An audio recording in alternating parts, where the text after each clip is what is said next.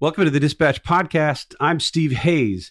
I was joined this week by Chris Sununu, governor of New Hampshire, for a fun and engaging conversation on a variety of topics. We talked about the idiosyncrasies and charms of New Hampshire in governance and politics. We talked about his wins and losses during his tenure as governor. I asked him whether the Republican Party is a friendly place for a limited government conservative like Sununu, given what we've seen over the past several years. We discussed New Hampshire's first-in-the-nation primary and the role it will likely play in 2024. And we discussed his sort of open contemplation of a presidential run and whether he was serious when he called Donald Trump effing crazy during a dinner in Washington last spring. Thanks for tuning in. I hope you enjoy the conversation.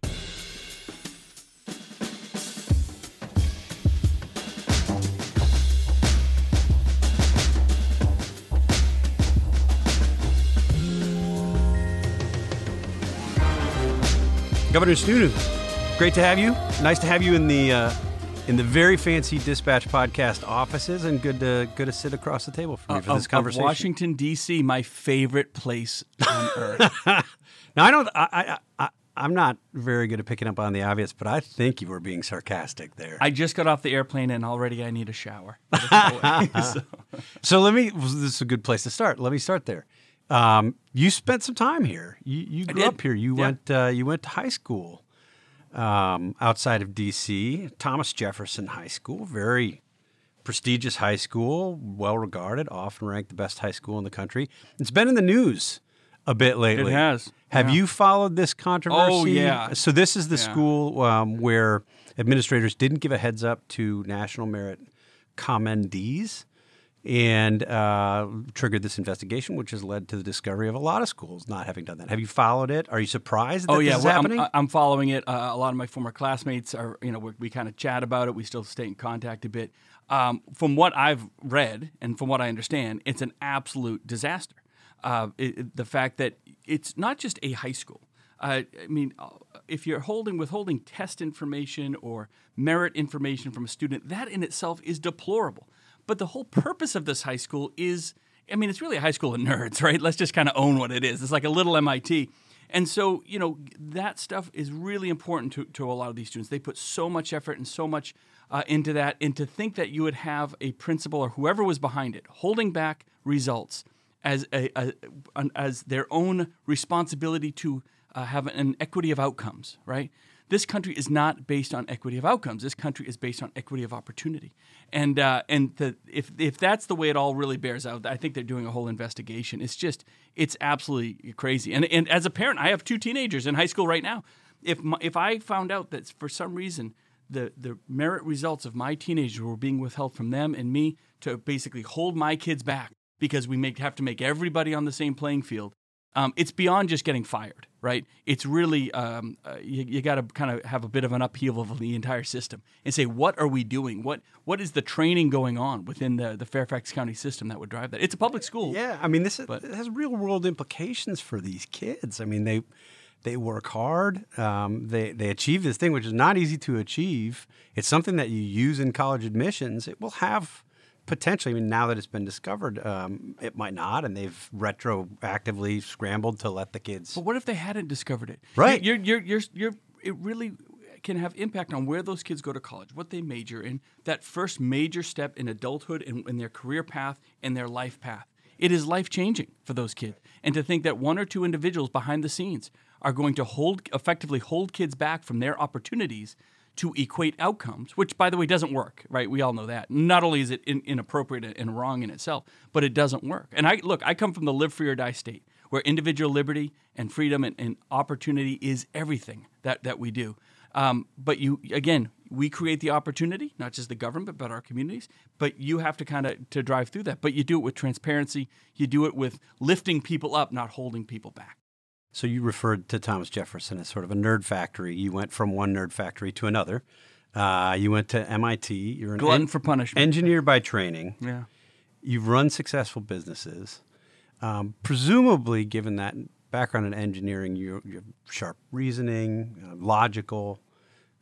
Why would you choose to go into politics? I know, right? I always said, and my wife asked me this all the time, because there was never a sense of going into politics, right? My dad was a former governor and the White House chief of staff. My brother was in politics.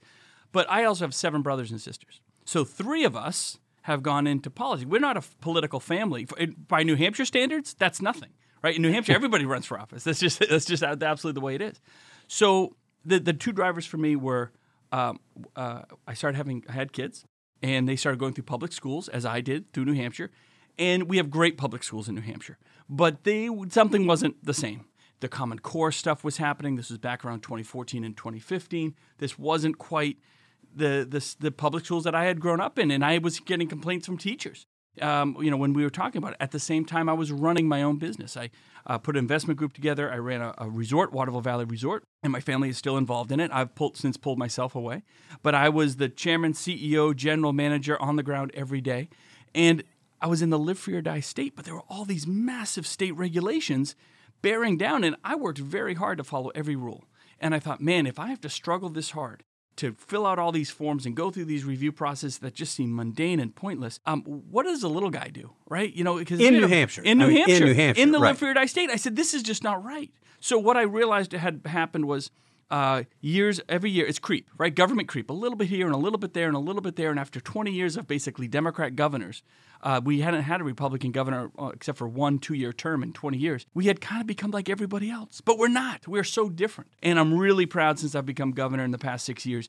We're the diamond in the rough up in the Northeast. We're the red state. We champion our individual freedoms. We managed COVID better than anyone. We stayed open. We stayed flexible. We did it in a reasonable way. We didn't ignore the virus at all. We just put reason and common sense and transparency to everything, and it's worked out well. Strongest economy, only state in the Northeast that's actually growing in population. So we have all these wonderful metrics now. Still a lot of challenges. No, don't get me wrong. But we've really been able to put the teams in place, the metrics, and most important, the sense of accountability. That we're in government. We have to get something done, right? I'm not putting my family through all this public scrutiny to not get anything done. It boggles my mind that so many people are willing to do that.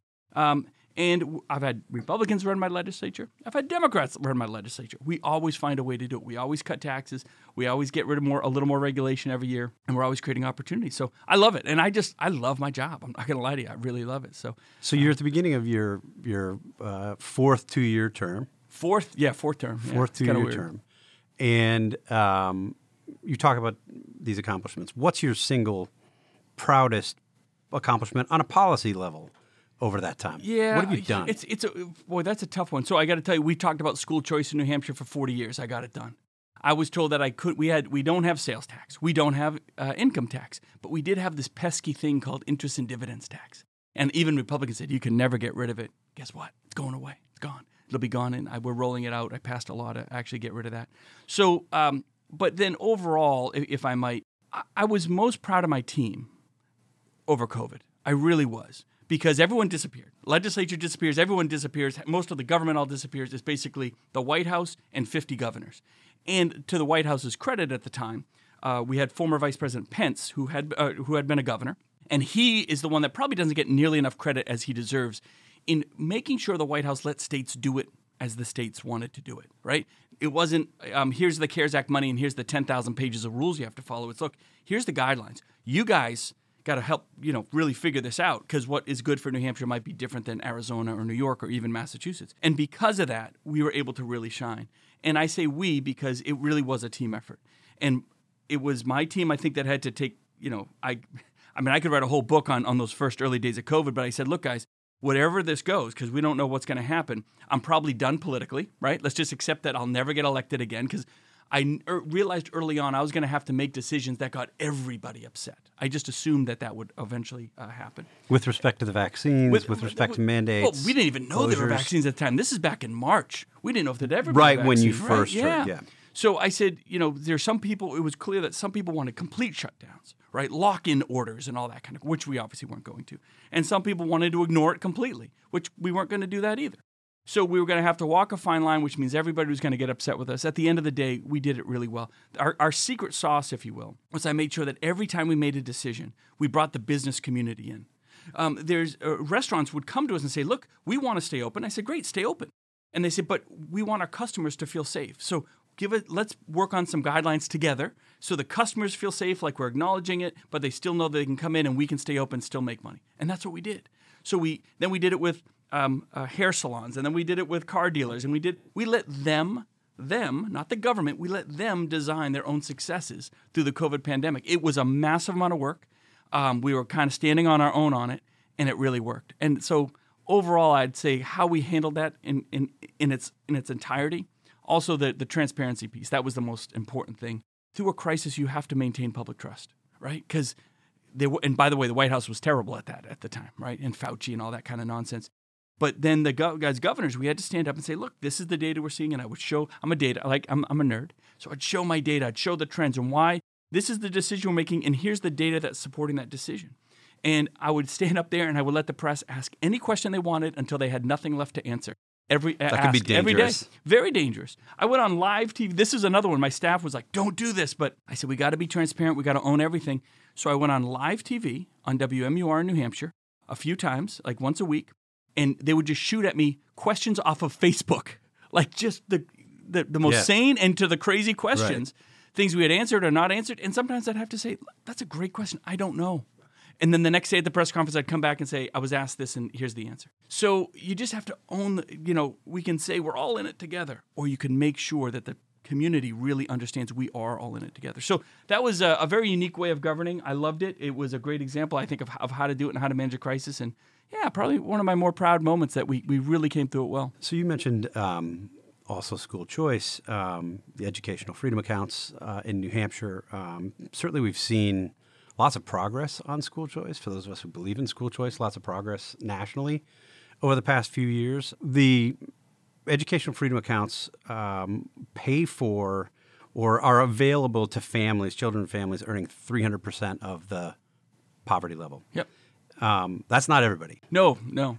Are you prepared to push? Yeah. To broaden it? We can. Is that a priority for this? I can tell you, I'm going to have a budget presentation in about 2 weeks, and we're going to look into broaden it. So, for years they tried to do just the kind of voucher program and school choice for everyone. And I said, look, guys, let's get in the door. Let's prove the model that it works, and let's focus on those that have the least access to school choice. Low-income families, right? A lot of them are inner-city families. A lot of them are families that have never even been asked, what do you want for your kids? And we're going to change that paradigm. And we did. Really exciting. So we started at 300% of the federal poverty level. A massive number of families took advantage, way more than we thought. Very successful program, and we'll broaden it. If I say, look, we're just going to make it available for everyone, that'll never pass, right? So the amazing, and we can talk about this in a minute, the amazing aspect of my legislature right now, I have 400 members in my House of Representatives. Right. 400, the third largest parliamentary body. It's pretty evenly split, too. 200, it's 201 to 199. Yeah. It's crazy. So nothing too extreme is going to get passed, but we can get stuff done. And so, I'm going to propose an expansion of the program because it's been so successful. And there's so many families that again, just were never told and never offered that they had a choice. And now they're taking advantage, which is really exciting.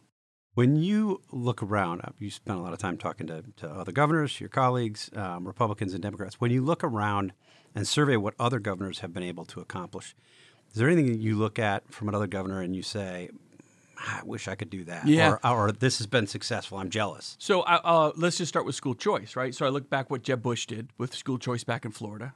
I look at what Doug Ducey did. He really expanded it in Arizona. He did a great job. Even in West Virginia, they did a really good job, expanding school choice. And we've looked at some of those models.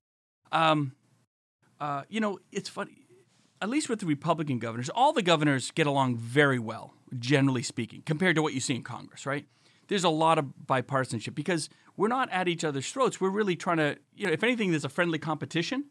And especially amongst Republican governors, I mean, I love working with those. Those men and women are incredible. And that's my team. That's one of the main reasons I didn't want to run for the U.S. Senate, because I knew I wasn't going to get a team like that again.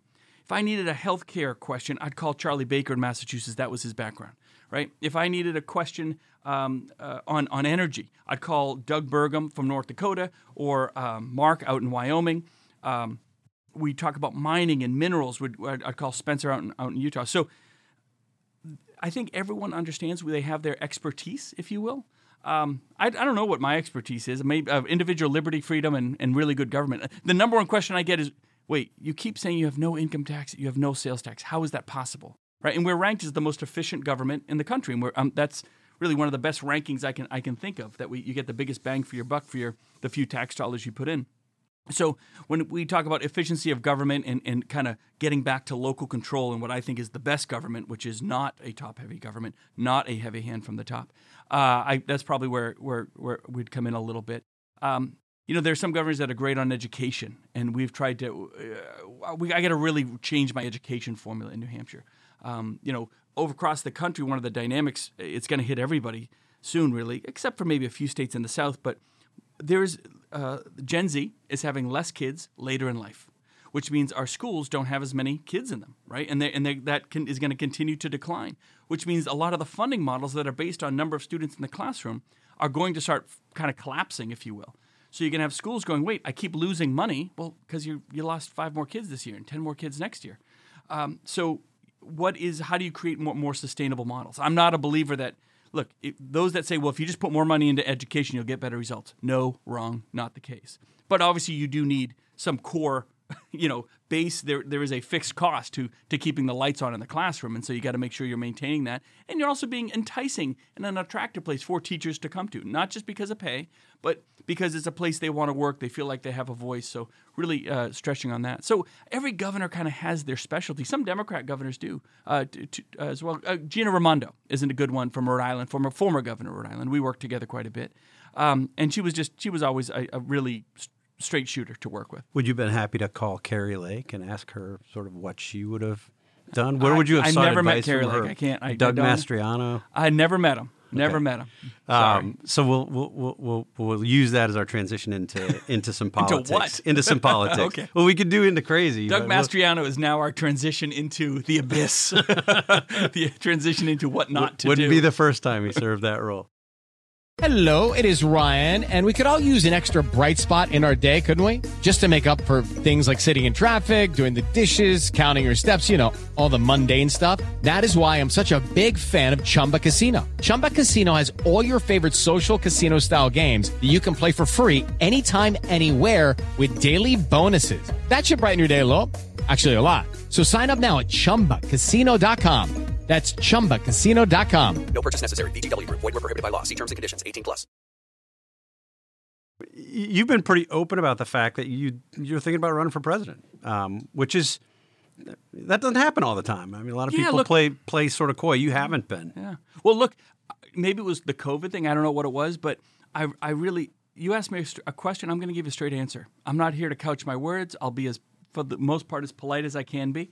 My wife reminds me I'm not nearly as funny as I think I am. I don't think any politician is. But, I'm just going to give you a straight answer. And so the straight answer is, yeah, of course. Yeah, people are talking about it. So, of course, we're having those conversations as well. But I would never get into a race like that unless, I really thought we could move the dial. Obviously, we'd want a chance to win. A lot of folks get in and run because they want to be vice president. They run because they want to sell their book, which are mostly god-awful, by the way. Have you read politicians' books? Too many of them. Yeah, dry as... You're not writing one then? If I wrote a book, it would be I would make sure it was really good. I'd probably write a funny book more than anything on the hypocrisy of government that I'm witnessing all over the country, the hypocrisy of bad policies on both sides of the aisle. But no, we're definitely talking about it. But my biggest concern, and the reason I'm doing a lot of national stuff lately, is I don't know. It just seems like a lot of these would-be candidates are try to be so coy about everything. It's like, come on, guys, they're all my friends. Nikki Haley and Pompeo and Pence, these guys are all really good people, and they're all my friends. And as kind of the referee of the First in the Nation primary, I do have a responsibility and an opportunity to make sure that we do it right. It's not just about how much money you raise or your name ID. You better get in the room and shake some hands and look some people in the eye, because that's what good government's all about. That's localizing your policies. That's listening to someone and saying, look, you have all these great ideas up here at 30,000 feet, but at the end of the day, my kid's struggling in his classroom. Oh, okay. Not that the government not that a governor just solves that by waving a magic wand, but understanding what those issues are, and then hopefully creating policies that create those opportunities for that family. Not telling them what they have to do or where they have to go, but look, my job is to create as many doors of opportunity as possible. I'm the governor, and I'm telling you, I ain't here to solve your problems. The government is not here to solve your problems.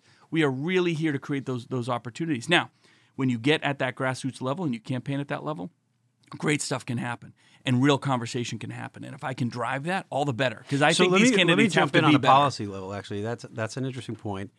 You said government is not here to solve your problems. There are echoes of Ronald Reagan certainly in that, but that hasn't been, I would argue, the main argument from national Republicans over the past 7-8 years. I mean, you look around, and certainly at the federal level, it's hard to find a limited government. I know. Party. It's disappointing. And I'm not giving up on it. I just, look, people say all the time, well, the Republican Party didn't do as well in November of 22 as they should have done. So don't you need to change? No. We just got to remember what we are truly about. Get off the headlines, get off the political stunts, get off the big government authoritarianism where I say, well, that guy doesn't agree with me, so I'm going to pound down on him. Hold it, guys. We are about limited government, local control, individual responsibility, low taxes.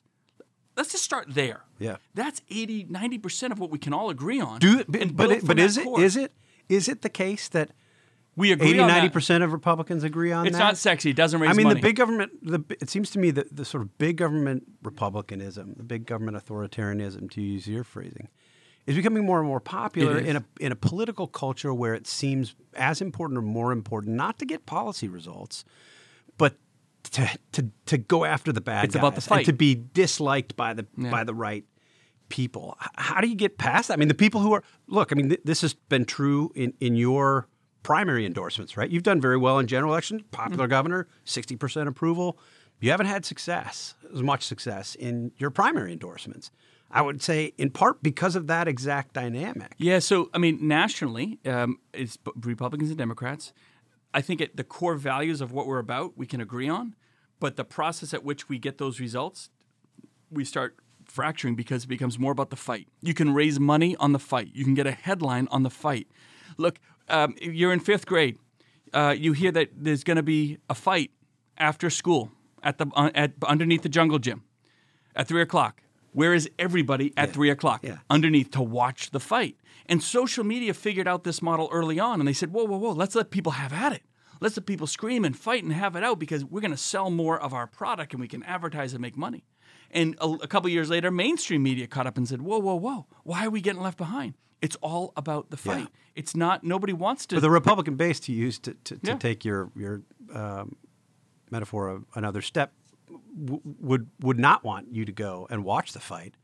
They would want you to go and be one of the combatants. And their criticism of Republicans in days past, they were too polite. Yeah. They were fight watchers. We need a fighter. I mean, I would argue that's perhaps the main reason Donald Trump won. Of course it is. He connected at a gut level with folks' anger. And he was fighting about, in some cases, he was fighting on the other side of things that Republicans have argued for years in some cases. You mean former Democrat Donald Trump? Right. Remember the days when, remember when there was a day when Donald Trump was a Democrat and Bloomberg was a Republican, right? There was actually a day when that New York bizarro world existed. But now, obviously, the former president is just the quote-unquote darling of the conservatives, but whether he really holds those values and everything is something totally different to be debated because, to your point, and it's the right point, our anger, to kind of, excuse the pun, trumps everything. People enjoy the political stunts. Now, I hear people all the time say, oh, yeah, we don't want big government telling us what to do. But, yeah, when whether it was DeSantis or Trump or whatever, put their finger and put their thumb down on that town or that school board, wasn't that awesome? And I say, no. I mean, I might agree. I hate wokeism. I think this cancel culture stuff is terrible. But are we actually saying that conservative cancel culture is okay? That as conservatives we can do it? Is that what you see from DeSantis on some of these No, not just Ron, but from issues? A lot of folks. You've been critical of him in the past. Well, sure. You've suggested that he is, in Ron's some ways, an governor, avatar of this big he's 2.0. Big government. Right? He's the new version, the 2.0, whatever Right. it is. So, no, of course he is. And look, he's a good governor. I think people see me as critical of DeSantis because people ask me, and I'm happy to talk about it. I don't shy away, and I'm sure people are very critical of me. That's fine too. I love the constructive feedback.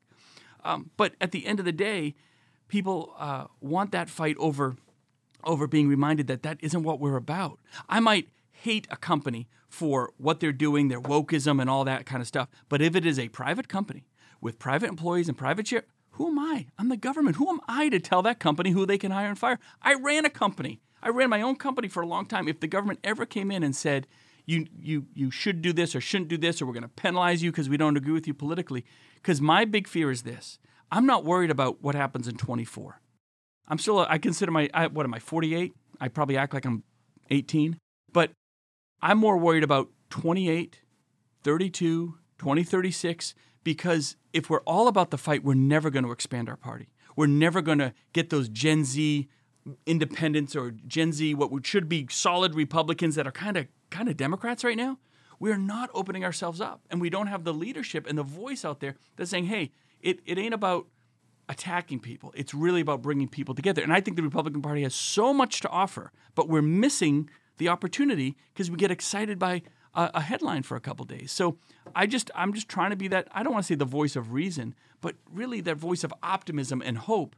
I understand there's a fight that has to happen, but I just think that's a short-term win. Yeah. I'm a Republican that is trying to build for the long term, Well, strategies. it's such a striking change. I mean, just talking to you and listening to you and having talked to you before, the optimism comes through. It doesn't feel forced. No, I love it. But in a way, it's like that's not where the Republican Party is right now. Well, I don't think that's where America is. It's a grievance is. party right now, no? It's not just Republicans, though. Let's be fair. Fair. The Democrats are just as negative and dour. And you walk out your door. Most of America is in an incredibly fortunate, blessed place right now. Let's wake up every day. Let's start every day, clap our hands and say, whoa, thank God I live in America. And I don't have to see my kids go off in a Ukrainian war or whatever it might be, right? Be conscripted in Russia or deal with the craziness you see in parts of Africa or North Korea. I mean, there's horrors in this world. Doesn't mean we don't have our problems, but let's be blessed about our core of Americans first and be excited about it and then build off of that optimism. I get excited about that. And if I can, try to drive that message a little more, I think that there just needs to be, I'm not saying everyone has to agree with me politically or I'm not rainbows and unicorns either. I mean, this morning I was in the State House working on some insanely tough issues, rebuilding mental health and working on our opioid challenge, which is a crisis across the country, dealing with immigration issues, which, again, is not a Texas issue. It is a 50-state crisis that Biden has blown it on. So we got to take our challenge on the problems. But there's so much economic opportunity right now. I mean, we really are blessed. So let's grab onto those and then build from there, as opposed to saying, just like Democrats, this country is going to hell and capitalism and free markets don't work. You bet they work. They are everything. Nothing works but a free market. And that's me. I just try to be a principled free market conservative, and I'm trying to make sure people understand that isn't just a couple words, that we live to that. And if I got to hold a few people accountable along the way, so be it. What, as you think about this, as you think about a possible run, what are the factors that will push you in one direction or another? Yeah, well, again, I'm all about accountability and results. So if I think I can get the results that we're looking for, absolutely I'll do it. If I think that I'm just going to get in the way and be another candidate, then no. How's it going to affect my family? I'm a governor of a state. I'm not like some of these guys that just can spend 24/7 for the last couple of years running for president. My state comes first. New Hampshire comes first. The best part about being governor is I get to be super selfish. And by that I mean my job is to put the 1.4 million people of my state first every time without prejudice and just try. I want all the other 49 states to look at New Hampshire under any circumstance and say, God dang, how are they doing it? How is that guy doing it? I love that. I love that sense of competition, designing systems, understand how they work from the ground up. It's one of my other big complaints. I think a lot of this negativity and the fight and all of that would dissipate if more politicians, more public servants would understand how these systems work. So I can't tell you how many people vote for things, and I have had conversations with U.S. senators, Republican and Democrat, congressmen, Republican and Democrat. When you say, well, you guys passed a law or a rule or funding that says X, Y, and Z, and they have no idea, literally no idea what you're talking about. Right. And it's like, wow, we have a mental health crisis. You don't even know how an average family accesses mental health, right? My job is to design that system ground up, empower that local control. So parents feel empowered with go back to what we started with, those doors of opportunity. A mom is in a mental health crisis.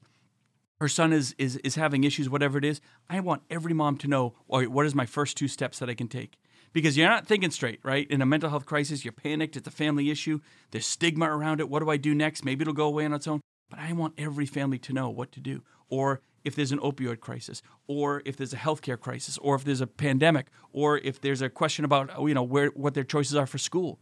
I just want every citizen to understand their options, but I only know that, and I can only create that if I understand how those systems work ground up. These guys in Washington are a joke when it comes to that. Well, you look at the disconnect between, I think, governors and other elected officials at the state level and politicians in Washington, and one of the most obvious places is on debt and deficits, right? I mean, it's, they don't have we've seen this sort of orgy of spending, certainly under the Biden administration, first couple of years of the Trump administration, well before COVID. Oh, yeah. Donald Trump was spending more than Barack Obama. Were you surprised by that, though? Not at all. Not at all. That was his history. But this was this is, I guess, what goes back to the question we were talking about just a moment ago. I mean, where are the fiscal conservatives? Right now we're having this we're seeing a potential fight over the debt ceiling. And what you're hearing from many Republicans who want to make this a fight, and I'm an enthusiastic combatant if it comes to restraining the size and scope of government. But you've got to actually get at the stuff that's causing the problem in the first place, and that is entitlements. That's driving our national debt. Would you look at reforming entitlements? Would that be part of what you would run on? It's the supposed third rail of American politics. No. Everyone panics about, you have to reform entitlements or not reform them. They're missing a couple of huge pieces. So let me take a one step back, because you're absolutely right that so few people in Washington have any sense of any of this. I won't say who it was, but I'll tell you, when I was thinking about running for the U.S. Senate, right, and for the 22 election, and all these senators are calling me, and I was actually out at a conference, and I was sitting with one U.S. senator who I know fairly well, and I said, look, just explain this to me. Why doesn't one Republican senator stand up and just say, here's a first start at a balanced budget, right?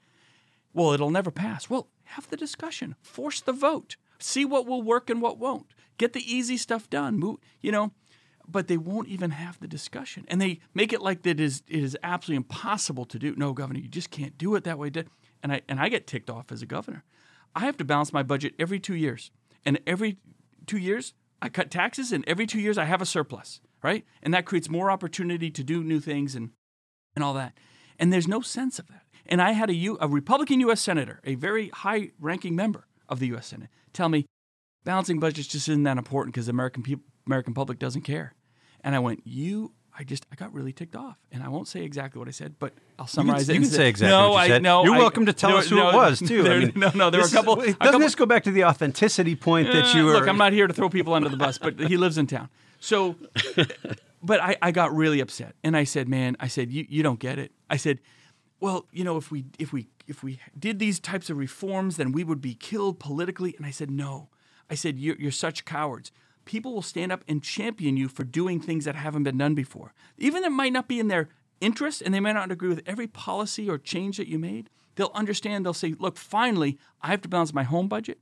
My business has to balance its budget. And finally, the government is standing up and saying the same thing. Does it need massive entitlement reform? No. You know what the key is? The 10th Amendment. States' rights. We are a republic.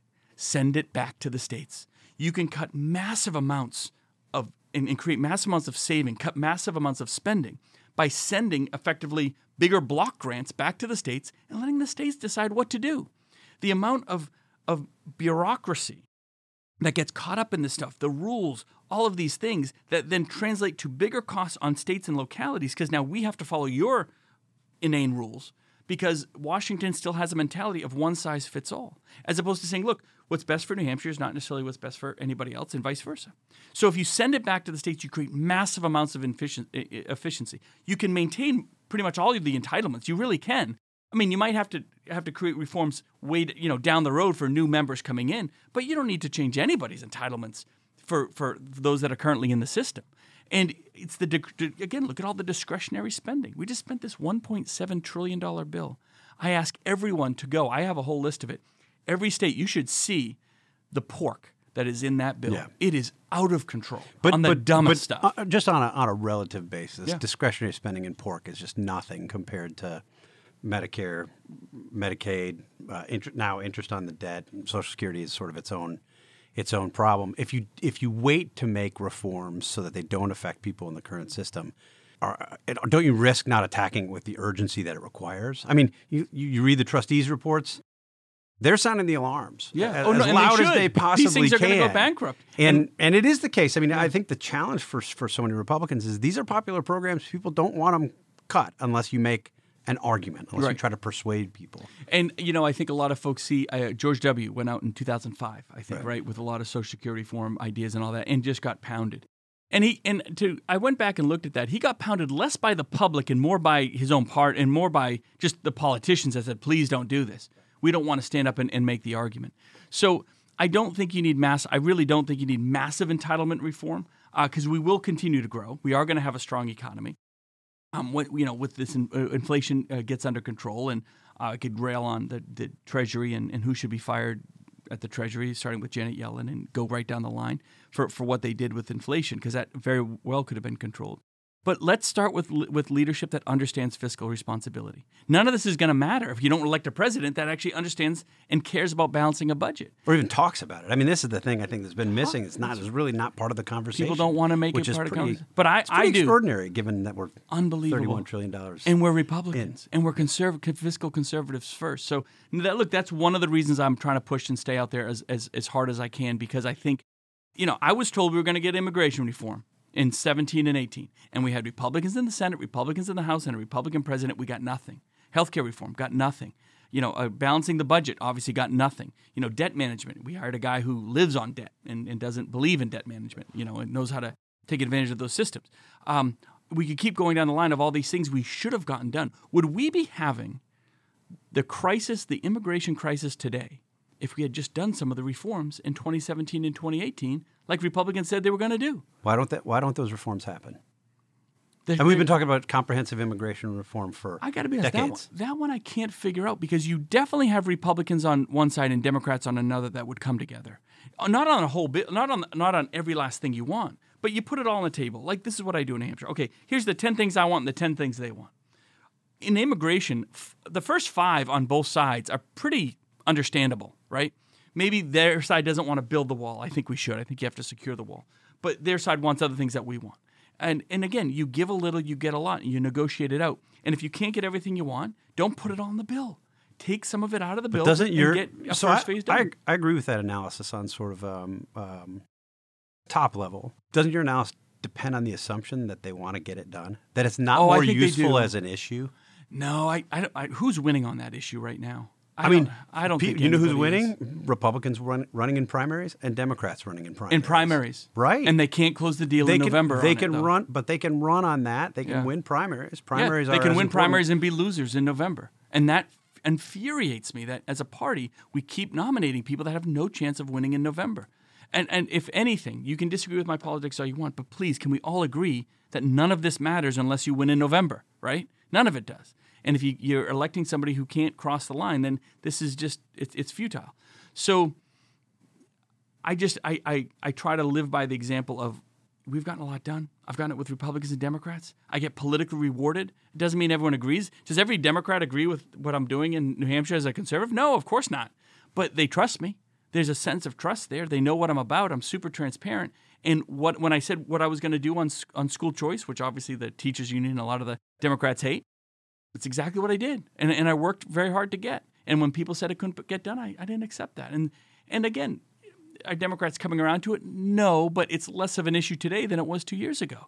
And it'll be less of an issue 2 years from now. So you gotta learn to take the incremental wins with it. And then you build off of those wins. And we'll take a quick break to hear from Aura. Looking for the perfect gift to celebrate the moms in your life? Aura frames are beautiful Wi-Fi connected digital picture frames that allow you to share and display unlimited photos. It's super easy to upload and share photos via the Aura app. And if you're giving an Aura as a gift, you can even personalize the frame with preloaded photos and memories. And I'll tell you, not only have I given this picture frame to all the moms in my life, but I'm an only child, and it's been really fun to see my friends with siblings give this frame to their moms, and it turned into a passive-aggressive war to see which siblings can upload more pictures of their children. The Aura app is so easy. You can sit there at the end of the day while you're watching TV and just upload a couple pictures from the day and really show your brother-in-law who's boss. From grandmothers to new mothers, aunts, and even the friends in your life, every mom loves an Aura frame. Named the best digital photo frame by Wirecutter and selected as one of Oprah's favorite things, Aura frames are guaranteed to bring joy to moms of all ages. Right now, Aura has a great deal for Mother's Day. Listeners can save on the perfect gift by visiting auraframes.com to get $30 off, plus free shipping on their best-selling frame. That's AURA frames.com. Use code DISPATCH at checkout to save. Terms and conditions apply. Let me ask you about Trump. Who? You knew it was coming. So you gave this speech, the Gridiron Dinner, this appearance at the Gridiron Dinner last spring, and you said Trump is, quote, effing crazy, but you didn't clean it up. You don't sell the joke like I do. The way Who's that I telling did. No, I feel like Michael Scott watching somebody not tell the joke the right way. Tell it. No, it was a very good joke. And look, it was a roast. That's what the Gridiron Dinner is. Of course. And it was, look, that was a very fun night. I made fun of Biden. Really, tell the joke. I'm not going to tell the joke. No, I would love it. I think it's great. The spontaneity of the moment. It's kind of I'll tell you, this is why the joke went over so strong, because I got it's a pretty liberal room, and I'm the one Republican that has to get up there, and I got the room. I got the room thinking I was going in a different direction, and you could have heard a pin drop. And then I dropped the punchline, and the place roared, right? And it was kind of more of a shocking thing than anything. And also, I know the F word had never been used before in that. And I'm not a big, I try not to, I'm the governor. I try not to use foul language, but it's a roast. And I made fun of my father right before that. I made fun of myself. I made fun of Biden. Jen Psaki was sitting right next to me. I was making fun of her and MSNBC. I made fun of everybody. And then I made fun of Trump. It's a roast. That's what you're supposed to do. And everyone had a good time with it. So it was great. But look, the other half of no, he's not effing crazy, of course. But when it comes to the former president, I'm not pro-Trump. I'm not anti-Trump. I'm like most Americans. I'm just moving on, right? I think he did some really good things, and I was very strong about standing up as president when he would do something that I agreed with. I'd say, this is terrific. The vaccine, the regulatory reform, the tax cuts, he did it, and he deserves all the credit in the world for doing that. But when he would stand up and say something that I disagreed with, or no, not the right tone, or it was insensitive or insulting, I would say that too. Yeah, these are just the ABCs. But on the crazy question specifically, there was a second part to your joke, and you added, "I've got it. I was not there. I'm not violating any confidences. Like, don't worry, Governor. Whatever you say, I'm not violating. Stays. I read this in a publicly available place. I'm not there. I'm not part of the off the record agreement. You said the press will often ask me if I think Donald Trump is crazy. And I'll say it this way. I don't think he's so crazy that you could put him in a mental institution, but I think if he were in one, he ain't getting out." So I think it's a pretty good line. I think it's a pretty good line. This laughter that you're hearing from me is genuine. Yeah, it's funny. Are you serious? Do you think that's real? Look, the former president, everyone knows he's got a very big ego and all of that sort of thing. And there's some narcissism in there, of course. And that's what kind of creates the funny parts of those types of jokes, right? Because, he's all, everybody knows, there's no secret. He's pretty much all about himself and what he wants to do and, what barriers are in front of him to achieve his goal. He's not the first politician to be like that. He's quite loud about it. One thing I'll say, would he take questions from MSNBC and CNN? Yeah, he would always take questions. I mean, that guy was not afraid. That was part of how we learned that he actually is crazy. I mean, look at the things that he was arguing in the context of the election. Yeah. Like that. Oh, well, that's a whole different thing. Now you get to the election in January. Crazy, 6th. Right? That gets way out there. It was crazy. Yeah. You look at the stuff he's talking about now. He wants to suspend the Constitution so that he can be reinstalled. I'm sorry. That is, to use your phrase, effing crazy. Yeah. Why not say that he's crazy? Yeah. Well, I did. But now after touting yourself as authentic and as saying what you mean, you're walking it back. Oh, I'm not walking anything back. It was hilarious. It was absolutely hilarious. So look, I would never say something someone's crazy, like in a serious way. I think that's, look, I try to stay positive, man. I really do. And I'll poke jabs at people and they poke jabs at me and I'll make jokes and all that sort of thing. And obviously every good joke has some truth behind it, right? But you know what was amazing about, I mean, there's a lot of stories that came out of that Gridiron Night. But what was really amazing is for the days after, everyone was talking about it. And that I made this joke. And all the significant, I'll say the significant political talking heads of the Republican Party were dead silent. They were all just watching what's going to happen. Yeah. What is Trump going to say? You know what Trump said to me about that? Nothing. Oh, really? No, I talked to him a few months ago. I talked to him in September. I was trying to get him to endorse a candidate running for the U.S. Senate in New Hampshire. We had a great conversation. It was great. He's never said anything negative about it. Look, what he thinks about it, I don't know. But I'll tell you, the guy does have a sense of humor. I mean, he's not completely humorless. Maybe with the media he is and all that because it's a real fight with him. So, no, look, I don't know exactly what he thinks of the whole thing, but it was a funny joke. So if I know you love hypotheticals. I know you love hypotheticals about Trump. As an engineer, I do not like hypotheticals. I like to go on the record. It would be great to test this if we could. Maybe it wouldn't be great to test this if we could. But he runs. I mean, do you think he's a front runner right now in 2024? Well, top two. It's him and DeSantis, right? Right now. And then there's just everybody else. But no, it's the two guys running that are clearly running for president are running for president. Yeah. If Trump's the Republican nominee, do you support him? If he's the nominee? Yeah. I fully plan on supporting the Republican nominee. He's not going to be the nominee, though. I mean, that is a real hypothetical. It's but isn't that, I mean, given your critiques of him over the past, isn't that, walk me through how you get there. If you think that, you know, if you've been as critical as he's been, if you've Let's look at the joked and sort of half joked that he's crazy. Well, look at the alternative. No, look at the alternative. The alternative, do I agree with how he says things and all this kind of stuff and whatever? Look at, we're going down a path of like, not theoretical socialism, but the Democrats have been absolutely brilliant about how they've, I'll go to that next generation, the Gen Zs, the iGen, whatever you want to call it. They aren't advertised. Republicans are so bad because we advertise, and that's not how you do it. Democrats have been influencing.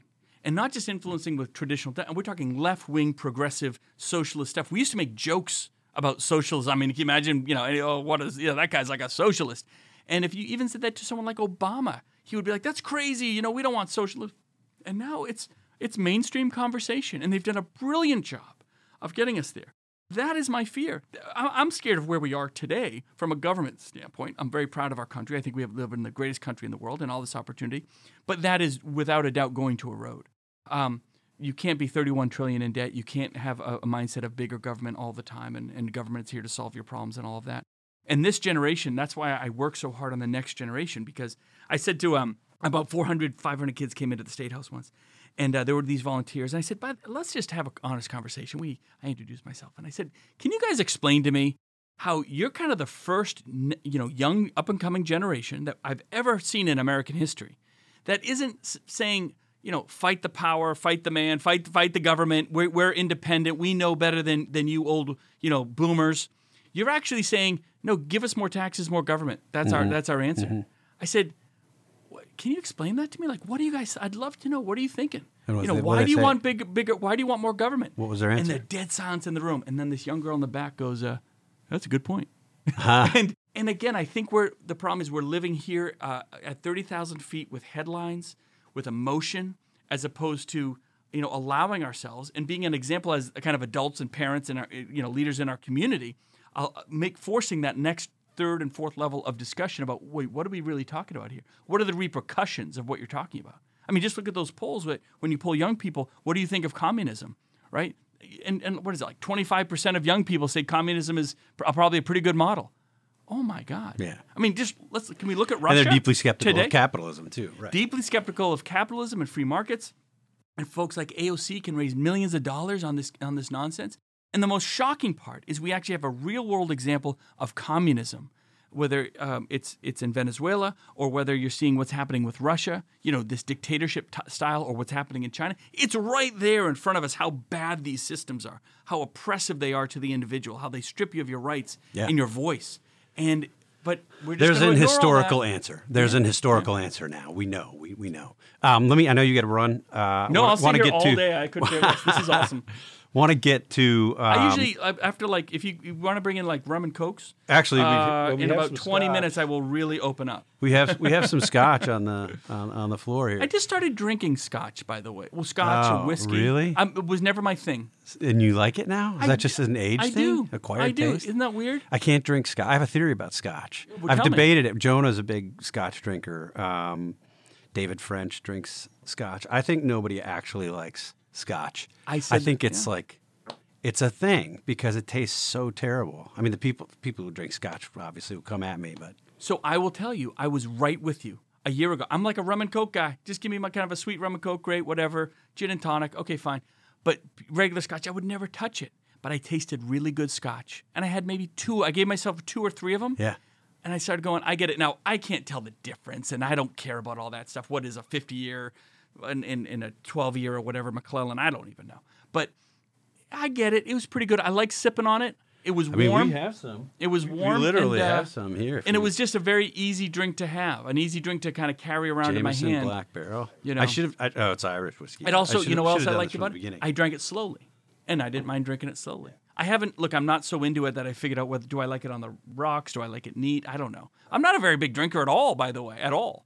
But no, I just started this thing, but I started with good stuff, and that kind of got me hooked. So next time we do this, we'll do it in New Hampshire, and we can each bring a drink of choice, and then we'll have this. So what's your anti-drink of choice? Like, what did you, I'll this, if you don't mind me, what did you likely throw up on the first time you got drunk, and therefore you can never touch again? So I don't. Right? We all have one of those. I don't we? honestly don't have one of those. I'm not. I don't drink hard liquor, really. I drank some bourbon in college, and I still don't mind bourbon, but I don't. I mean, it's like 3 times a year. Are you a beer guy? Maybe.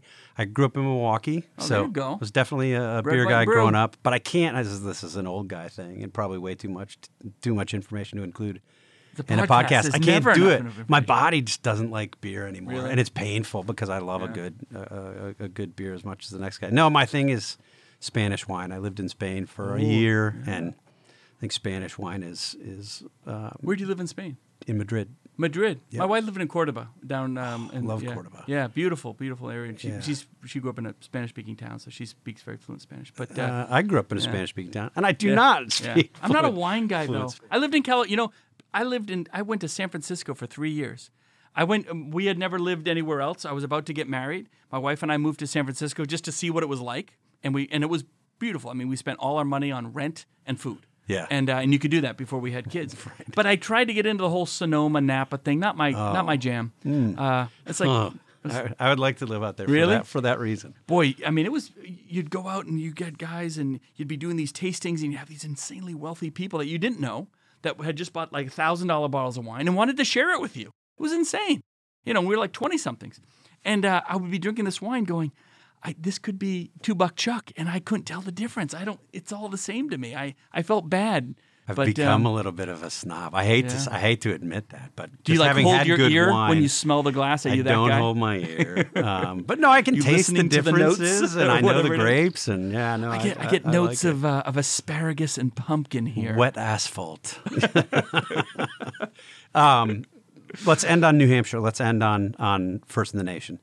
Really interesting stuff happening on the Democratic side right now. National Democrats don't want New Hampshire to go first. New Hampshire Democrats really want New Hampshire to go first. But interestingly, neither of the Democratic senators from New Hampshire are really doing much. Shocking. They keep haven't it done anything there. since they took office. Are you expecting them just to wake up now? I teed you up for There you go. that, didn't I? God. But I mean, it's a 51-49 Senate. I mean, they could make some of President Biden's priorities a And they challenge should. if they said, "Hey, we want you in New Hampshire." Look, there are 2 Democrat senators sitting there. They have all the leverage in the world to say this ain't going to happen, and they're not using it. And they're like terrible used car salesmen. They don't know how to make a pitch. What has happened is this decision was going to be made to strip New Hampshire of the First Nation primary back in August, and then they delayed it because they thought Hassan might lose on it, which who knows what would have happened. So then they said we're going to make the decision in November. They delayed. December delayed. January they delayed. Now they're saying we have till June. They asked me, the Republican governor, to send them a letter confirming that I would change my state law to conform with the National Democrat Party's demands, and I ever so politely told them to go screw. So This is their crisis, though. They're realizing the arguments we've made are quite valid. The fact that you have candidate Joe Biden saying, I'm going to take it from New Hampshire and bring it to South Carolina. Let's talk about South Carolina for a second. The voter turnout in South Carolina is 16%. New Hampshire sets records with our voter turnout.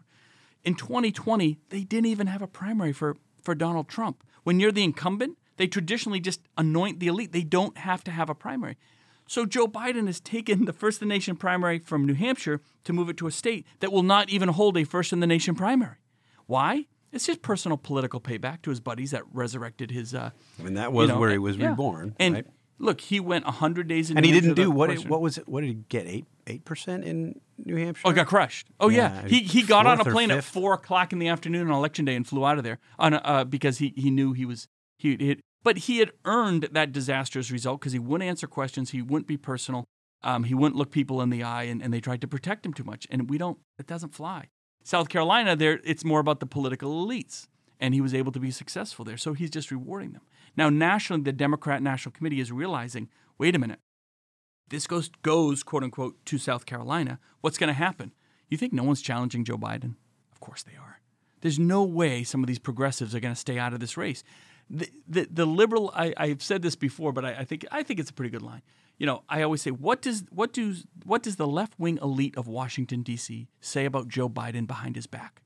Exactly what they said to his face on the primary stage, that he was an old, out-of-touch white guy that didn't represent the future of the Democrat Party. You think they're going to let that guy sit there for 6 more years and run this? No way. They're not going to stand for it. New Hampshire's the opportunity. Biden says he's taking it to South Carolina. Believe you me, candidates on the Democrat side are coming to New Hampshire because we're going first. Whether they like it or not, our law says we are. The Republicans are going first in New Hampshire. So all these Democrat candidates are likely going to go. Then you're going to have a couple winners come out of, the first or second place person comes out of New Hampshire on the Democrat Party. They have all this momentum. They have all the media. They have all the attention. Biden's on his heels. And you could potentially have progressive candidates run right by Joe Biden because he was so insistent on skipping New Hampshire. Point is this. It's going to be a great show. It's going to be a lot of drama on the Democrat side. And what about the Republican side? It's going to be, look, we crushed it last time. In 2020, both on the Democrat and Republican side, Iowa screwed up. Remember that whole debacle in Iowa? They were still trying to figure out who was winning. New Hampshire was up, and the whole country was holding its breath going, wait, is this whole primary process, is it all screwed up? Can we trust this thing anymore? And to our state's credit, we worked really hard, and we nailed it. Every vote was counted. We got a winner that night, the whole 9 yards, a lot of integrity in the system. We moved forward, and the whole country took a big sigh of relief that, oh, okay, we can do this, right? Not every system is screwed up. And so I think we've earned it. If you can get our voter turnout, if you can get our metrics of accessibility to the candidates, if you can get our metrics where it doesn't matter how much you're spending in advertising, you got to meet the citizens at their level and on their issues. That's the great first filter that everyone in America wants to see. They claim that South Carolina is more diverse than New Hampshire. What does diversity matter if only 16% of your population actually votes? What's the point of? Don't you think more people will show up and vote if it's really the first? I mean, I would imagine that number. No, because because the elites still pick the winners. And by the way, again, in Joe Biden's case, they're just going to anoint him because he's the incumbent. They're not even going to hold a primary. That's because they just won't. Especially if you will have other candidates come out of New Hampshire. If they have a head of steam, and then they do the South Carolina vote, and they let those other candidates on that ballot, they'll likely beat Joe Biden in a state that he thought he was the anointed winner of. So they're going to make sure Biden gets his win, and they're going to go to the next state, wherever that is. So there's a lot of drama there. They didn't think it out. They're trying to delay it all. But we're going to go first, regardless of what the National Democrat Party. On the Republican side, there was a poll out, University of New Hampshire poll this week, had Ron DeSantis at 42, Trump at 30. You were at 4. Liz Cheney was at 4. Larry Hogan was at 4. Is DeSantis the front runner? And in New Hampshire, yeah, sure. And how important is it for you if you decide to do this to win your own state? Oh, if I decide to do this, if I don't win my state, I'm done. Look, people say that, if Sununu runs, he'll have an advantage in New Hampshire. Just the opposite. Yeah, expectations would suggest. That's right. Because you have to win. I have to win or I'm done. And by the way, even if I win, they'll be like, oh, he didn't win by enough. It doesn't matter. Doesn't matter. He didn't win by enough. He only won by 12 points. Yeah. He should have won by 80. So no, there's actually a huge disadvantage to that, frankly. But the same goes for Nikki Haley and Tim Scott in South Carolina, another early state, or Ron DeSantis, Donald Trump, Rubio, Scott, whoever else decides to run in Florida, right? So it's going to be those early states are going to kind of filter everybody out of this race. Now, DeSantis and Trump are really the only two people running, so obviously they're going to should do best in all the polls. I was shocked that I was even in a poll. That's kind of cool. It was a New Hampshire poll. It was. Well, look, people know me as governor. They know I emphasize a lot. My first attention is always on New Hampshire, of course, as governor. But no, we'll see. There's still a year. That's the other thing. People are like, oh, are you going to get in the race? You've got to decide now. And I'm like, but debates are like, we're talking about August, the first September. debate in July. Oh, July, August. Maybe there'll be some candidates in the race by then, but I don't think everyone will be in the race by then. So how they determine who stands on that stage will be interesting. Remember, these folks have all been running for president for 2 years, and they're not announced candidates. When you announce as a candidate, all the rules change. Everything changes. And not for the better in terms of these big fundraisers. DeSantis is raising hundreds of millions of dollars, as is Trump. Trump is a candidate now, but DeSantis as a non-candidate is raising a lot of money in a 501c4s or whatever they do. There's just a long way to go. A lot more politics to be played here. Well, Governor, thanks for playing some with us. Happy to have you here at Dispatch, do I get Dispatch back? HQ. Did I earn a spot back? And next time we'll be in New Hampshire, and we will maybe we'll do it over a glass of scotch and a glass of Spanish wine, red wine. There you go. Thank you, man. This is a lot of fun.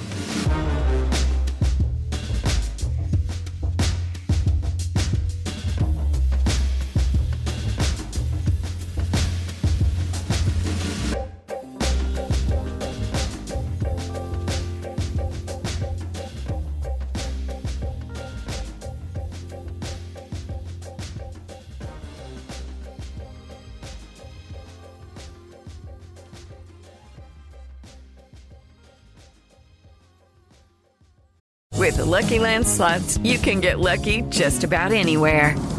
This is your captain speaking. We've got clear runway and the weather's fine, but we're just going to circle up here a while and get lucky. No, nothing like that. It's just these cash prizes add up quick. So I suggest you sit back, keep your tray table upright, and start getting lucky.